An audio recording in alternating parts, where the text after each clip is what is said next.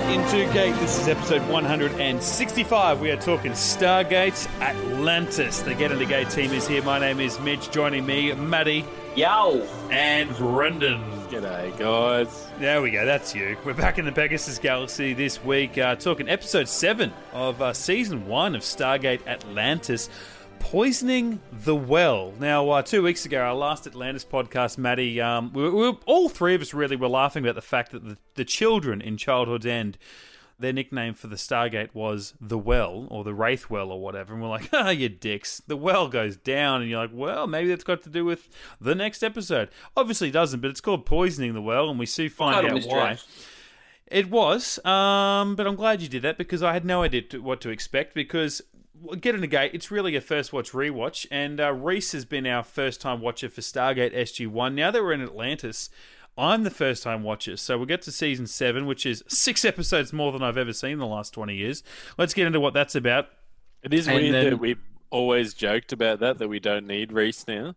Like, come season 8, season 1 of Atlantis, we don't, and then he's just not here. He's just not here. And we haven't spoken about why he's not here. And so how about that synopsis? Absolutely. Exploring a new gate address, the team encounters the Hoffmans. Hoffmans? Philip Seymour Hoffmans? A human civilization that has developed a drug with the potential to make them immune to the Wraith. When they learn of the Wraith's awakening at the hands of the Atlantis team, do they? The Hoffman leaders grow impatient and demand that the people be inoculated before the drug is proven safe. Dr. Beckett, the Scottish one, is appalled, but can he make them see reason before it's too late? Story by Mary Kaiser, teleplay by Damien Kindler, directed by Brad Turner. Turnstar. I guess you could say this episode was written by Mary Kaiser So-So. There's a Kaiser So-Say. I don't mind that. That's not bad. Virgin. As the first timer, I didn't mind this episode. It was again like Childhood's End, where I said this is the same thing we've seen in SG-1 100 times over. Where, Childhood End was we go into a place and we go, we don't like the way you're doing things. This is the right way to do things. This was a case of, hey, we know more things than you do. We're going to help you catch up and give you things to catch up to where we are to, either assist us in the fight or to get just as prepared as we are for the fight that's coming. And they don't know how to handle the things that we give to them. They can't play with the toys that we've given them. And I guess what I liked about this episode is it wasn't necessarily going towards the end that it ended up getting to. I didn't know whether these guys were going to sort of backstab them and double cross them, the Hoffmans, or all that, because they were like, hey, we've got this great piece of technology, this medicine that might help. So it was then over to us, and then we threw it back to them. And in the end, there was no real bad guy except for themselves. They were doing their own injustices to themselves. They were being greedy. And I feel like in some ways, what happens a lot in this podcast is we review episodes of Stargate that are very timely to what's going on in the world at the moment. And the fact that these guys were trying to come up with this immunity, this cure to this, not a virus, but something that was going to attack them. And they were just in a mad rush to get something that was going to fix them, even if it risked killing them. I'm like, oh my God, this feels creepy to what's going on in the world right now. So I actually kind of really liked it for that reason. I don't know whether that impacted you guys at all, having seen this episode 15 years ago when it first came out, but I actually kind of liked it, even though, like I said, it does kind of smell a little bit like what we've seen in SG-1 a lot of times before in the 7 seasons before SGA started. When you said cure, that kind of pricked my ears up, because that's pretty much the exact episode, is the one where Jonas find out, and then this chick who's in this episode has the same actress, was in Cure. Because I'm like, where have I seen this bird before? Of course. That was Xena. That was the what did we call her? She was Dina. Glory hole chick. Remember the whole thing about the glory hole in the tent? Was she ever? Oh my God, of course she was. Yes. Yeah. And the thing was, I remember watching that episode going, oh, she's pretty cute. This doctor chick's pretty cute. And in this episode, I'm like, this doctor chick, she's kind of hot. I got a little bit of a thing for her. She's a little older, but God, she's hot. She's a little older than I would have liked from sci-fi doctors, but God damn it. Yeah, right. Wow. Okay. And I feel like, did this episode come too soon? Like, I feel like for episode 7, that is so much progression in terms of what we know about the Wraith, how they work, how they eat us, how we can stop them. Yes, obviously the price was too high in the end, you know, to use the drug and all that kind of stuff. But it's like, when you look at how long it took us to, like, episode 7 of SG-1, we didn't know this much about the Goa'uld. Yeah. Like, we were still like, oh, nothing of the host survives and all that kind of stuff. So it's really like super, super, super duper on fast forward of us learning stuff really quickly. Yeah, you're right. Like, this is coming 6 episodes after the pilot, whereas it probably should come 6 episodes before the season finale, where it's like, hang on, have we got a weapon that can fight these guys? You know, and it actually gives you a bit more of a false hope in a way, considering where you, the viewer, know where you are in the season structure, you know, in a 22, 23 episode television series. So, but they do use the Hoffen drug as a kicking off point for like a whole big sort of arc. Right. Nothing. It really has nothing to do with this episode. I think they kind of almost. I feel like what they do with it is they had that idea already, and they just went, "Oh, we'll just call it a variation of the Hoffen drug." Yeah. Because it does nothing what the Hoffen drug does, and it's very convoluted and goes in weird directions, which we'll get to as we go through. But like, I think talking about what Mitch was saying is that this is what I like about Atlantis, is that they can skip that. Like I was saying, I've said that in the last few weeks, in the fact that they don't worry about the UN sanctions. They don't worry about, like last week with McKay not really caring about stealing that ZPM, like ethics wise. Not that I like that they're doing that so much, is that they can, and it's a good story device, is that they can just be like, don't worry about the rules so much. Let's see what can possibly happen. Let's see it, like, because Atlantis is technology based, where the ancients eventually got to, where we want to be and what we want to see. We're also not handcuffed by the fact that, you know, for SG-1 to be such a good show as it is, they get a lot of support and help from the US military because of the way they portray airmen.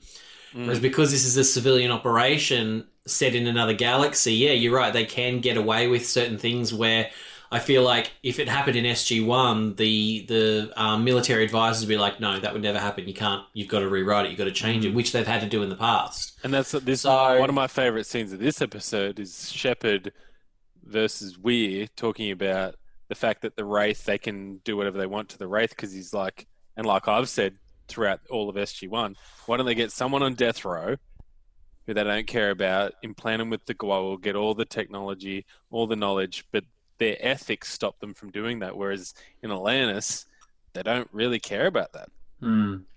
I feel like we did. I feel like, I mean, she No, that's she what I mean. I like that scene because Shepard doesn't care, really. Yeah, and he gets Weir on side quite quickly. I feel like she kind of, in a meta perspective, she's just giving us what needs to be said. But at the end of the day, she's for it because the plot needs to move along. But in the way that at one point she's like, should we be experimenting on the... It's almost like she was for the Wraith, and she was saying like, are we experimenting on the Wraith? Is that something we should do? Yeah. And what I like is, in my head, that kind of ties back to the fact that because we don't know a lot about the Wraith yet, if this was the Goa'uld back in season 1, we do the same thing because we didn't know about the Tok'ra yet. So it's like, there could potentially be a Tok'ra version of the Wraith, and he could be one, and we're about to kill him. So she kind of throws that up, and then she also then throws up that line where she's like, "Oh, we're going to put a human being. We're going to let a human being be fed on by a Wraith. We're going to let that happen. Ethically, isn't that a bit dodgy?" And that's when Shepard's like, he's the guy on death row, and he's volunteering to do it because his people are that gung ho about it. And that's when I think we realizes, well, she's got no jurisdiction over that. Like, she's got no pull and sway over anyone on the Hoffen planet. So she kind of just goes, okay, all right, do it. Plus, I think secretly she wants to know what happens. She wants definitely that weapon to save her people. Yeah, I think she was sort of just taken aback with how gung-ho Shepard was it, and she just needed that time to process and also to give us as an audience some exposition and make sure that we touch on, yes, we're aware of these things, but we're still going to we're still going to move forward. Yeah, I think that's why I like that scene so much, because it actually falls in Shepard's favor, which is usually Weir doesn't do that. But the beauty too is like there's no wrong answer. Like if she'd have said no, I kind of would understand why. I mean, obviously you put an end to the episode, so there's no point doing that. But even her saying yes, I buy that as well. Yeah. Because at the end of the day, like they said, at a certain point there was going to have to be human trials. Just because the Hoffins are moving faster than they thought. I mean, the Hoffins have been working on this drug for like 150 years, so they're ready for human trials. Yeah. Just it's only because we got there last week that she's trying to pump the brakes. So I like that. Yeah, and they've kind of set the precedent as well. Like the base doctor being Carson Beckett says we're not in the FDA's jurisdiction when it comes to gene therapy. When he gives the inoculation to McKay in the pilot, I think, or episode 2. Yeah. Episode 2 with the personal shield when he gives him the... he just didn't... It was like, he's set the precedent there, so it's pretty much the Wild West. Something I find interesting, though, is this is a very Carson-heavy episode. Like, not only does he get a lot of the jargon like Janet used to get, he also gets a love interest story as well, and it's like... He's not even a main character. He's not even in the opening credits. He's a guest star. Like, he's a recurring guest star like Janet was. Yeah. And he's already got his own episode. It's like we haven't had a Ford episode yet. We've kind of had like... Speaking of last week, remember when Shepard forgets Ford? Forgets him? There was a beat here where he's like, what's his name again? Yeah, Lieutenant Ford. We've kind of had a John episode with like 38 minutes-ish kind of thing, and we've kind of had a Taylor episode with Suspicion, and we know a lot about McKay, obviously, because he's a pullover character. It's like, we haven't had a Ford episode yet, but we've got a Beckett episode.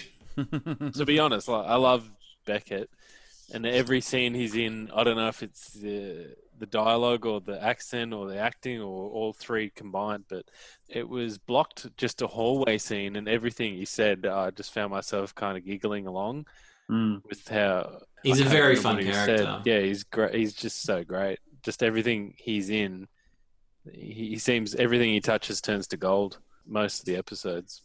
And even though they were giving him crap at the start, like about how he didn't like going through the Stargate, and let's just put a tally over here. Yeah. Let's put a tally over here in the corner that Shepard and McKay both watch Star Trek, so we'll hang that over in the corner here just so we all know that. Well, if there was Stargate in that universe, they'd watch that, obviously. But the fact that like Beckett doesn't like to go through the Stargate is a bit weird. He didn't seem like whingy and whiny like he kind of did in the pilot. Like he's kind of shifted like the tone of his character a little bit, so he's not as whiny. Which I think helps as well. I think Reese didn't like him, and I was kind of surprised by that because I didn't like Carson in the pilot either. But as time goes on, you grow to love him.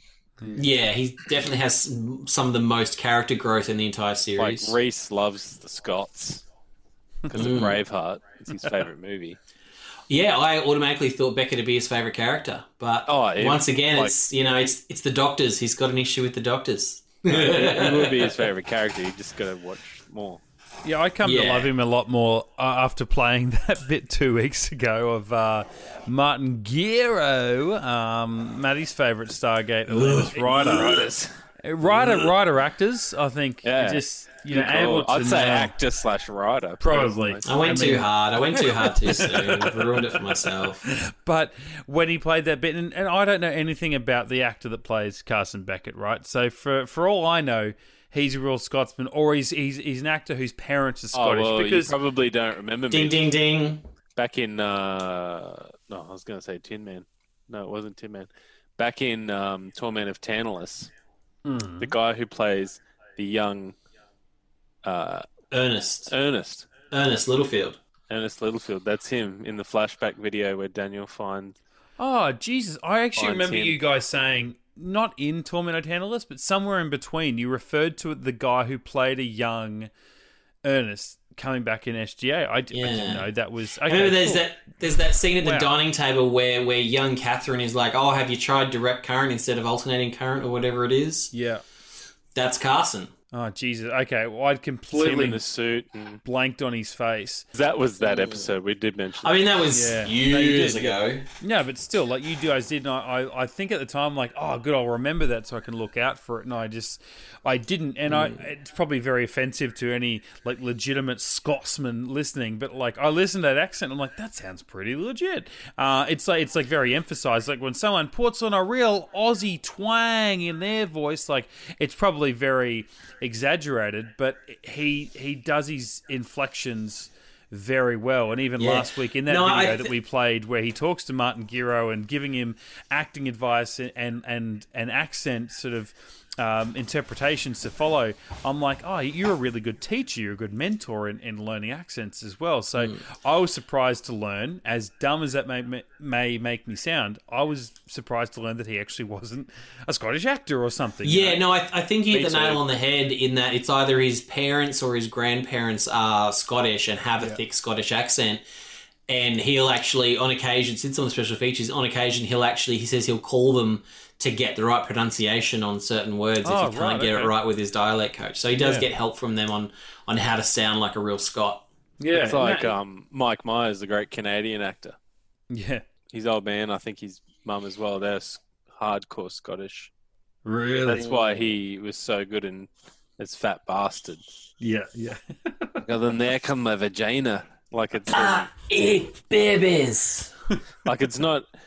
I reckon the Australian accent must be the most difficult because the only person I've seen even come close is Robert Downey Jr. He was very good. Actually, you know what else you want to check out? The worst film I've ever seen in my fucking life, and I've told you guys about this 100 times, but the White Couch movie. Yep, the White Couch one. Yep. The movie Mental, and Liev Schreiber plays like this... I don't know if he works at at an aquarium and he's like a sort of shark handler or something. Either way, plays this real rough bloke. But he does, I actually want to say, the best Australian accent by a non-Australian actor I think I've ever heard. And it's because it's not overplayed. And at the time he was going out with / engaged to Naomi Watts. So he was ready to marry an Australian actress, probably hanging around with a fair few Aussies. And he would have picked that up and to not overdo it. But you're right, that Robert Downey Jr. one was pretty excellent, considering most of the movie he was pretending to be an African American exaggerated accent. That was Tropic Thunder, but he also does it in the Bonnie and Clyde one. Yeah, you're right. Sorry, I'm going straight to the most. Well, not I was gonna say iconic, but the most recent one. Yeah, right. Yeah, I thought you were referring to Tropic Thunder. I'm just trying to think of another instance where an American has done like an Australian accent. I can't even think of it. Sam Worthington in Avatar doesn't have an Australian accent. I was thinking, oh, geez, Hugh Jackman in Chappie does a pretty good Australian accent, but Chris Hemsworth in any of the Thor films. I mean, sounds like a grade 12 Shakespeare assignment. Sam Worthington and Avatar. Great call. Oh, shit. You know what? Rose McGowan in Troy does a great Australian accent too. No, Rose McGowan. Rose Byrne. Oh, sorry, Rose Byrne. Jesus. Sorry. I mean, okay, nothing against Rose McGowan, but Rose Byrne is a national treasure. I gave it to you saying Rose. Well done. Yeah, good call. No, I just remember Michelle Laurie always tells that joke about Rose Byrne in Troy, where she's yelling after Orlando Bloom and she just turns around in the broadest Australian accent, goes, "Paris, wait!" Yes. One of my like she's on stories, Kath and Kim. Yeah, from that old breakfast team was when they interviewed Sam Worthington and they thought he was Joel Edgerton. I would have done the same thing. Kip said he did. He interviewed Sam Worthington. Everyone does that. No, sorry. No, maybe it was the other way around. Maybe he interviewed Joel Edgerton and thought he was Sam Worthington. Either way, in the Matrix. Basically, it was that sort of shit. Like, right. So he interviewed, say, Sam Worthington, and he was asking about the fact that he was Owen Lars in Star Wars, and it's like, nah, man, he was an Avatar, and he's like, oh, okay. Either way, how's Kathy Freeman to date? And it's like, nah, man. I'm fucking Lara Bingle. Like, what are you talking about? I grouped Chris Hemsworth in that back in the day as well, until Chris Hemsworth kind of made it big. Yeah. The Worthingtons, Edgertons, and Hemsworths, I couldn't tell you who was who. And yeah, the Joel Edgerton and Sam Worthington, I still can't tell you which one's which. Oh no, Edgerton's the fucking man, mate. He's another national treasure. Edgerton's the fucking bomb. Sam Worthington, don't mind him, but at the same time, I couldn't tell you if Avatar and Star Wars were the same guy or not. Like that's what I was like. I know Brett. I can't name one. On our chat yesterday, and I sent through a behind-the-scenes photo of Avatar 2, and Brennan said, "Thank God for Avatar, because Sam Worthington, like, where else would he be?" But that's the thing, though. Like, up until Endgame, when Avengers Endgame became the biggest film of all time, Avatar was the biggest film of all time. You could go up to 100 people in the street and ask them, who is the lead actor of the biggest film of all time? 99 people wouldn't know what the fuck. Yeah, Leonardo DiCaprio. Yeah. No one would know. And that's nothing against Sam Worthington. It's probably more of an attack on like the fact that Avatar hasn't had the like pop culture sort of grasp that you think that it would.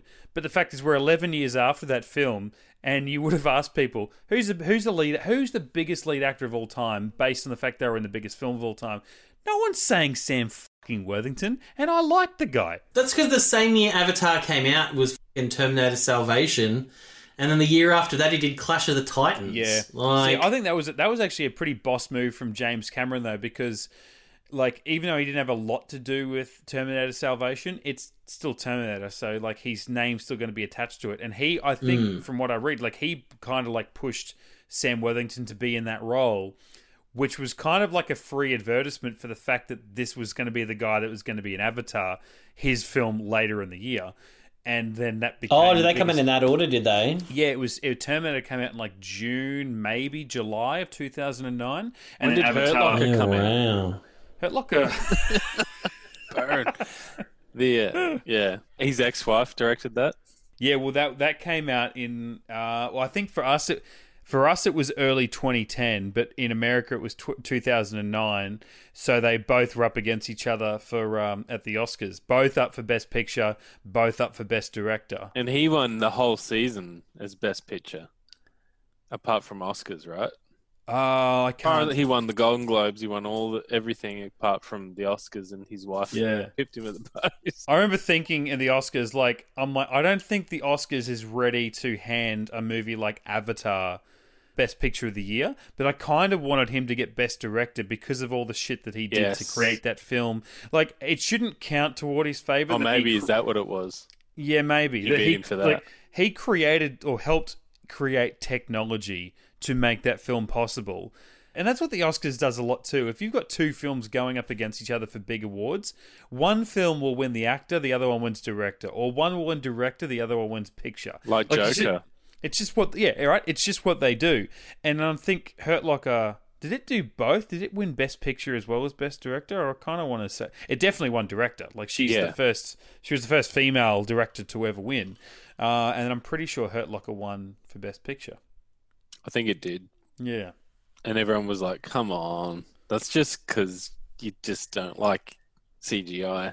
They're trying to be too nice. What, you don't like blue cat people? What?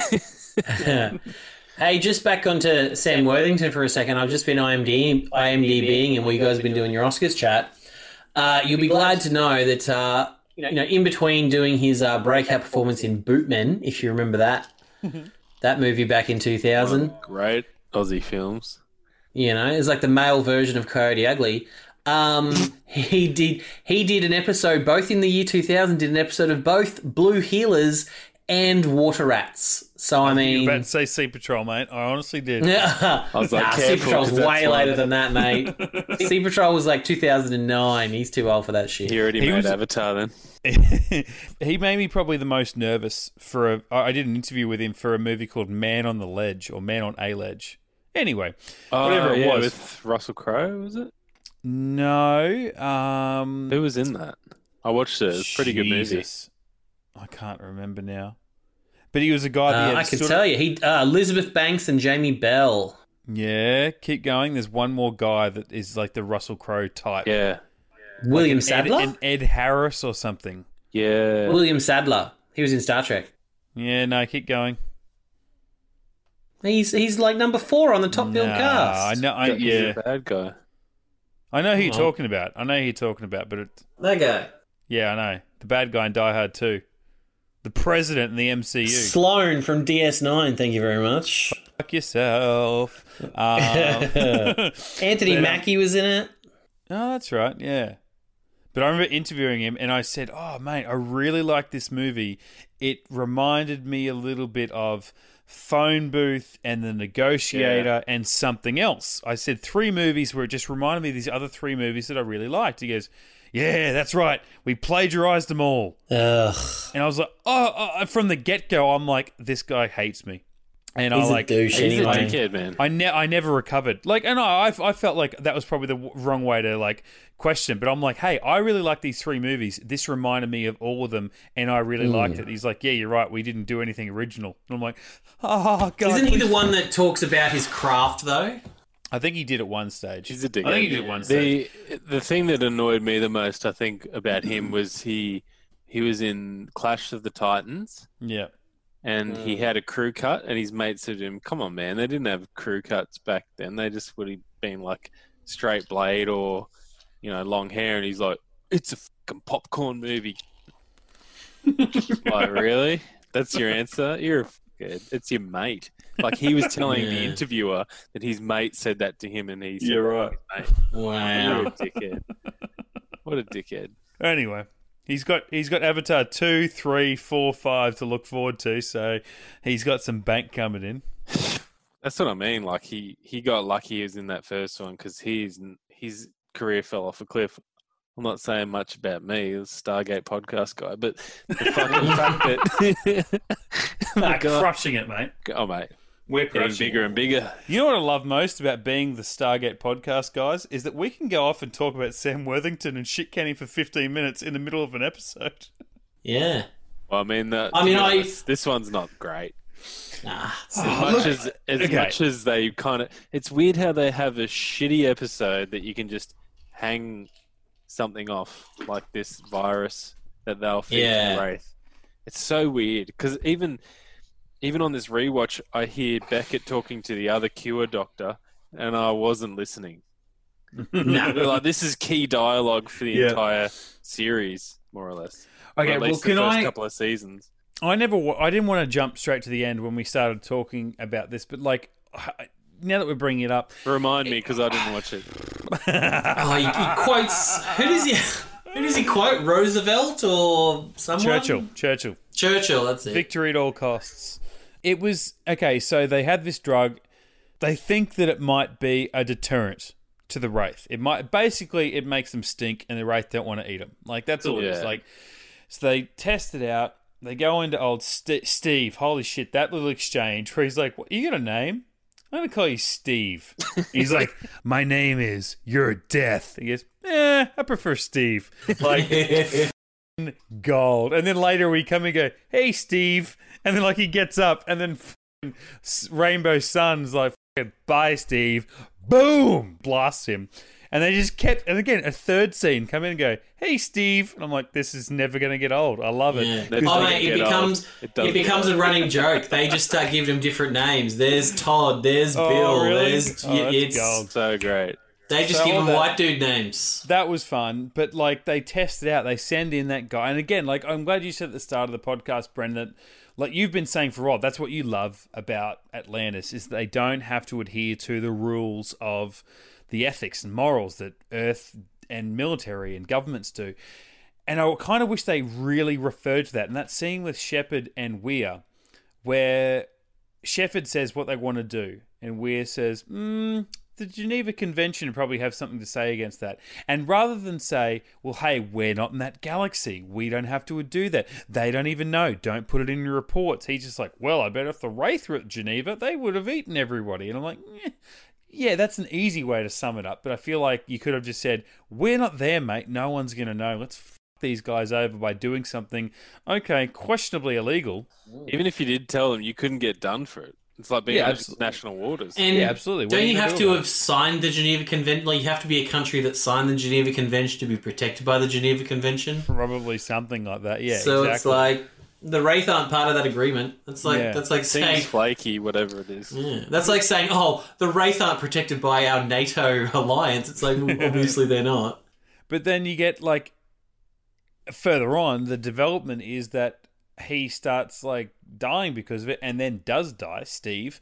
And then they're like, "Oh my god, it's not just a defense; it's also an attack. We can't possibly use this." And like the Hoffins are like, "No, we can totally use this. Fuck that shit. Let's all get it. And not only are we defended by it, but if they try and attack us, we will survive and they will die."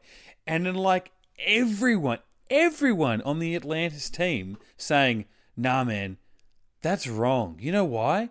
Because if you don't defend yourself but you attack them, they're going to be like super angry and they'll probably come after you.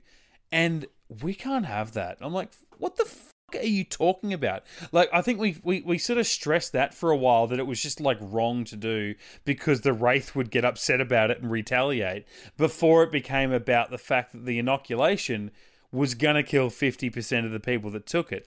And then, okay, that's meaty. That's bad. And the fact that that old Santa Claus looking motherfucker was like, "Oh no, it's fine." So he's full Donald Trump. Like, oh my God, is it Donald Trump right now? He's like, only 50% of people will die. That means 50% of the people will live.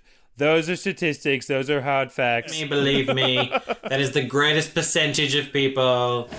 But like the fact that like that's where it did get like actually juicy, and it was like this guy. They started out nice. They were just like, you know what? We wish we could be a society that survived. Every time we get a leg up, the Wraith come in and cull us, and we can't stop it. We've got these hidden archives that store the knowledge of our people. The Wraith can't even destroy this. We don't show anyone. We're showing you. We want to live. We want to survive. We've got this medicine we've been working on. And then they get the medicine working. Beckett brings his laptop. They're like, "What is this technology?" It's like, it's magic. Deal with it. Don't not worry even about that it. good, actually. It's not even that good. It's 2005, okay? It still takes Pretty sure it was an disk. Acer. It's a floppy disk one, if we're It's only totally got honest. like 4 gig of RAM, bro. Have you guys got Wi-Fi? Oh my god. Oh my god. Mate, the Hoffins don't even have a 3-pin plug. How the hell was that thing going to be on for more than an hour? Run a Cat 6 through the wormhole. No, they just bought a Nakwita generator and supercharged the out of it. And all of that, and it was just like I appreciated the meatiness, like I said, of the end, where the guy was willing to sacrifice half his population to attack, and the population went along with it. Like they all voted yes. Was it 96 or 90? No, 96% of the people Something agreed like to that. it. I'm like, what the man? You know what? Not half of our 98% might die, but the other half will live, and I'm backer that I'm strong enough to be in the 50% that lives. Like, what the hell? What? I just imagine the Hotham journalists be like to the Santa Claus motherfucker, "Why do you keep saying it's the Wraith virus? Like, is it a race thing?" He's like, ask the race. "Why is it called the Wraith virus? Because it's for the Wraith, okay? We're going to build a wall between us and the Wraith. It's a virus, believe me." Believe me. The best way. We're gonna do all the research. The Wraith are gonna pay for it. A strong word to the Wraith. Post that where he went to the mask facility and he didn't wear a mask, and in the background, "Live and Let Die," the song was playing. My favorite is the guy's just chilling there, the worker. Yeah. Just keeps working. Yeah. And he's like, "Okay, yeah, Look. sure." And the guy just didn't give a that he was there. I know, like the American-based listeners that listen to our podcast, they're always like just Great sending us people. through. They are great people. They're always sending us through things and laughing at Trump. So I'm not like, hey, if you're a Trump supporter, cool, good on you. But the rest of it is like, these little segments are just fun because like when Trump goes, "The world love me and love us and it love everything we're doing." No, we don't. We question it. We laugh at it sometimes. Like, you know, hey, we're not doing the right thing all the time either. But, you know, Put it this way: Trump makes George Bush look competent. Really, I mean, I miss the days of laughing at Bush like he was the worst thing that was ever going to happen. I didn't think it was Remember going to get worse. remember that ad, the big billboard you'd see, and it was George Bush sitting at a computer, and it was like iTunes, so easy, any idiot can use it, stuff like that. Yeah. Now it's like there's too much to do. There's too much fun to be had that you can't even. I don't know. It's almost wrong to have it. I don't know. It's so entertaining. It's so fun. Yeah. Because it's not us. Because 80,000 people haven't died in our country. It is us. Like, it's not us, but it's America, the biggest superpower in the world, and they're losing to for China. now. I like that. He goes, like, someone questioned him in the Oval Office and said, I'm from a bunch of hospitals. I represent them that don't have any equipment. They don't have any PPE. And he's like, nah. And she goes, well, when we don't. He goes, okay, sure, you might not, but I've spoken to heaps of other people and they say they've got heaps, so we've got heaps. In fact, we've got too much. We're going to start donating it to other countries. I'm like, hang on, wouldn't you first donate it to the places that just told you they don't have it? She just said they're getting it sporadically. Oh, yeah, I think they got criticised because they did give a whole bunch to China. It's entertaining at the very least. It is. It is. It can be summed up with that gif that you find of Kanye where he laughs and then he turns his head, and as he turns, he goes real super serious and sad because oh shit, this is real. Like, you couldn't laugh, otherwise you'd cry. How stupid George Bush was, and I even bought a DVD of Bushisms, which was just like 40 minutes of gaffes. Yeah. And honestly, in the first 4 years of the Trump administration, like, he's going to win again. That's the funniest thing. Joe Biden's just a fucking idiot. The first 4 years, there's so many DVDs. It's like, it's more than the Lord of the Rings DVD set. Yeah. Like, it's just it'd be amazing. The one you said the other week, Mitch, I think it was you, and it's just like all his like gaffes of mispronouncing words. It's just like a 3-minute video of him mispronouncing words. Yeah. Oh, it's so good. Let's all just agree to just basically abolish all the governments, and we'll let Bernie Sanders and Jacinda Ardern become emperors of Earth. I honestly, I struggle to understand why the Democrats don't get behind Bernie Sanders in the party, because I mean, in Australia it's different. Obviously, the party nominates their candidate, and then the people don't actually vote for that candidate. They vote for the people in the local federal election. Yeah, it's a very different voting process. They're only allowed to campaign for 32 days at the most, not 18 months, which is outrageous. And whereas for us, like, voting is mandatory or we get fined, voting is an elective process over there. And so then they fight the system by, like, making it hard for certain groups and minorities to register to vote. Well, they have to do it on a Tuesday. Here you can do postal votes all week, and then it's on a Saturday. Yeah, and you've got all day. So there's no real reason why you can't vote. And the threat of a fine, so you find time to get it done. Yeah. Or, you go in the day before or the week before, or postal vote. Or I don't agree with it's mandatory, especially in this COVID situation. They made us, with threat of a fine, to go and vote for who was it? For the mayor of Brisbane. It was local.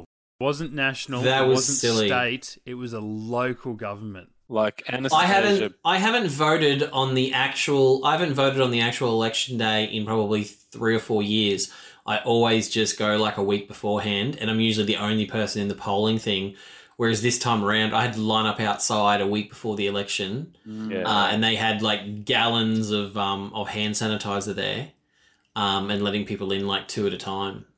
It's like when I went in, they had to do the social distancing, but the people who gave out the voting cards didn't have gloves. There was no sanitizer. I bought my own pencil because I'm smart enough to do it. Otherwise, I didn't think of that. They wouldn't, So you still had to handle the same bit of paper that the person who was handing it out gave to you. Yeah. So I had hand sanitizer in the car.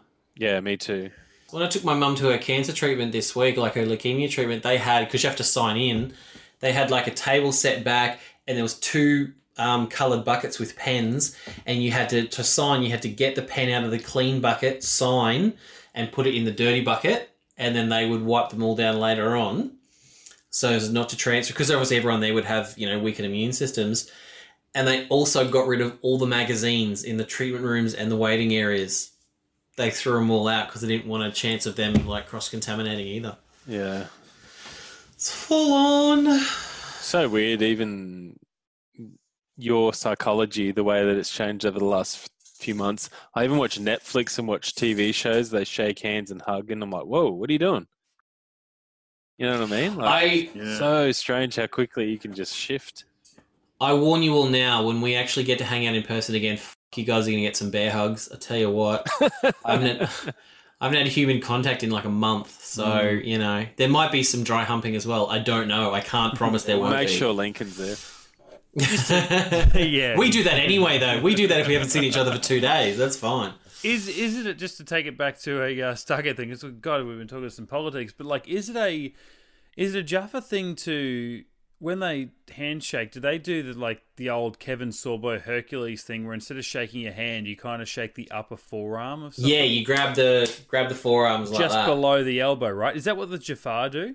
Yeah, yep. Shell captain and run. All I'm saying, hey, post-COVID, that's how I want to fucking shake hands.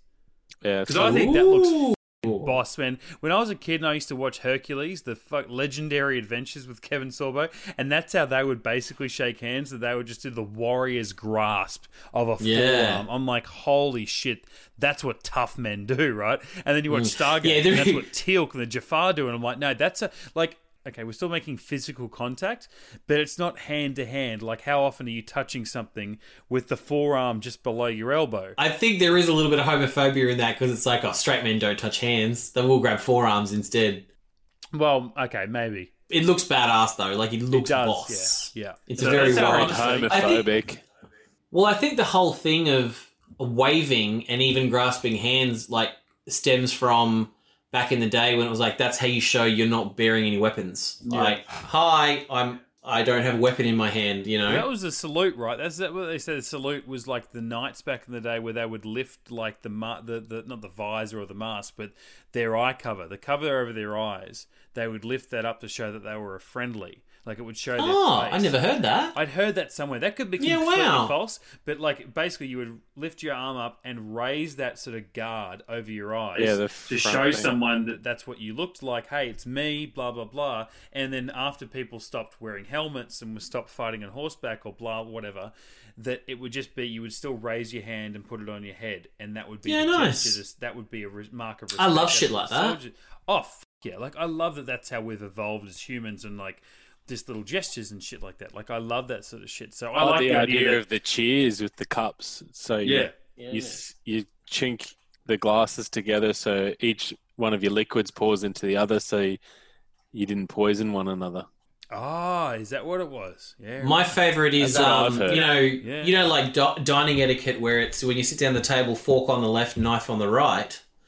That's because, you know, you go back to back the old Viking days, forks didn't exist. You just had your knife in your right hand to, you know, cut your meat or whatever, and then eat it with your left hand. So the knife was always in your right hand because everyone was right-handed. And if you weren't, you were gay, so they'd kill you. Yeah, you were gay and killed, basically. You're a witch.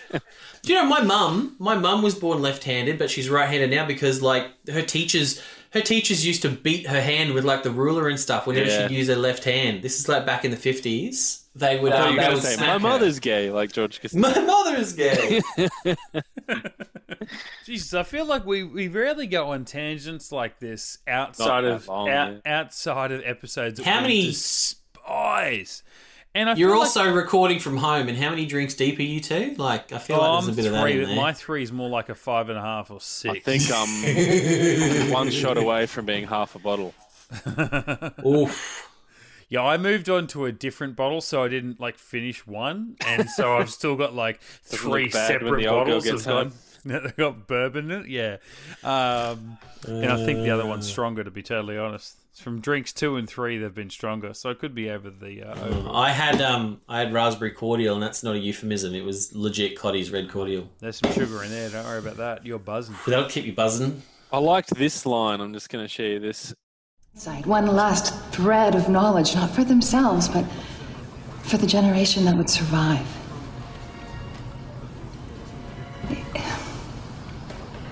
10,000 soldiers gave their lives to give them those last few hours. The last words of Farrell's journal are known to all Hoffins. Trumpets. drums in the deep. More survived the calling. You cannot get out. The shadow moves in the dark. You cannot get out. Race. They are coming. That's incredible. Fool of a Dr. Real. They come in paints. I'm getting on. I believe the rule is you have to preface that with "I made something." No, he doesn't. He never has before. And the thing is, it's been a long time since Brendan did make something that completely caught me by surprise. Truth. I did that in the tomb from season 5 with Daniel. Yeah. Reading the book of I Balance. could have been season 4, maybe. Could have been. I think it was 5. It's one of the Ian McKellen quotes I go back to all the time, just the way that he really lets the S's slip. Drums. yeah. My high school PE teacher did that, and I wanted to stab him every time he did it. Well, Brendan and I went on holidays with our school PE teachers. Oh my god. That's no lie. Yeah, we did. I know. Like 3 times. Yeah, and you know what? Years after we finished school. My grade 12 drama teacher added me on Facebook a couple of years ago. That was unfortunate. Well, I mean, I feel like we covered ground, but we also didn't. That was an interesting chat. That was like our religion chat. That was our demons chat. Have fun editing the cut of that one, Mitchell. I don't even know what to do about that. I kind of want to just leave it all as it is, or maybe we can extend it. I think this podcast reflects the episode of Stargate. It just fell apart at the end, you know? Fair enough. Fair enough. I'll take your word for it because I can't remember. Yeah. All right, Mitch, I don't have 5 questions for you, but I do have one from Ashley OG. Just the one. So it's not a time or anything. Just one. Let's do it. It's not a timer. Ashley O. Poisoning the Well. What SG1 episode is this the same as? I feel like we said it before and I'm already forgetting. A cure. Correct. Oh, God, Correct. thank God. Oh. The pressure's I was about to off. start singing, "It's Friday, I'm in love." This one was from Ashley O last week, who directed Affinity. Peter DeLuise. Correct. Oh, I was about to say Brad Turner, but he did this episode. It's 1:30 in the morning, but you got there. Yep. I got there at 4 a.m. Nice. Well, there you go, 100%. 2 from 2. Reese somewhere is screaming at us, going, hang on. Not only did you ask him one question about this episode, you asked him a question about last week that he's had to research on. That's what happens. Well, it is what happens, and I got 2 out of 2, so suck a dick. Oh, and if you want to contribute some trivia questions, jump onto Patreon. Or even contribute. I mean, you don't even have to contribute. You can always just contribute as well. If you want, if that's the way you want to say it. You can jump onto Discord or Patreon. Get in amongst the guys. Yeah. Don't poison the well. Jump onto Patreon. Yeah. I mean, you can put whatever you want in my well. You can poison it or do whatever you want once you're on Patreon. Well, look, in the meantime, other than jumping at the Patreon, if you are a first-timer and that's the first you've heard of the Patreon, it might be also the first time you've heard about how to subscribe. Head to Get Into Gate, a Stargate podcast on your favourite podcasting outlets. You can follow us on the socials, Facebook, Twitter, and Instagram, or drop us a long-form line of communication, getintogate@gmail.com. God, yeah. And you can get on Discord too. Yeah. Just follow those socials links, and I'm sure it'll be on there somewhere. Yeah, it's been a while, but you reckon we should just empty the mailbag? Just grab onto a hairy mailbag and give a tug. Yeah, we said that a couple of weeks. So. I'd like it if at the end of every episode we said, "Let's do a mailbag episode soon." Yeah, that can be a running bit for. That's for our this Matt season. Damon. We didn't have time for him tonight gag. I like it.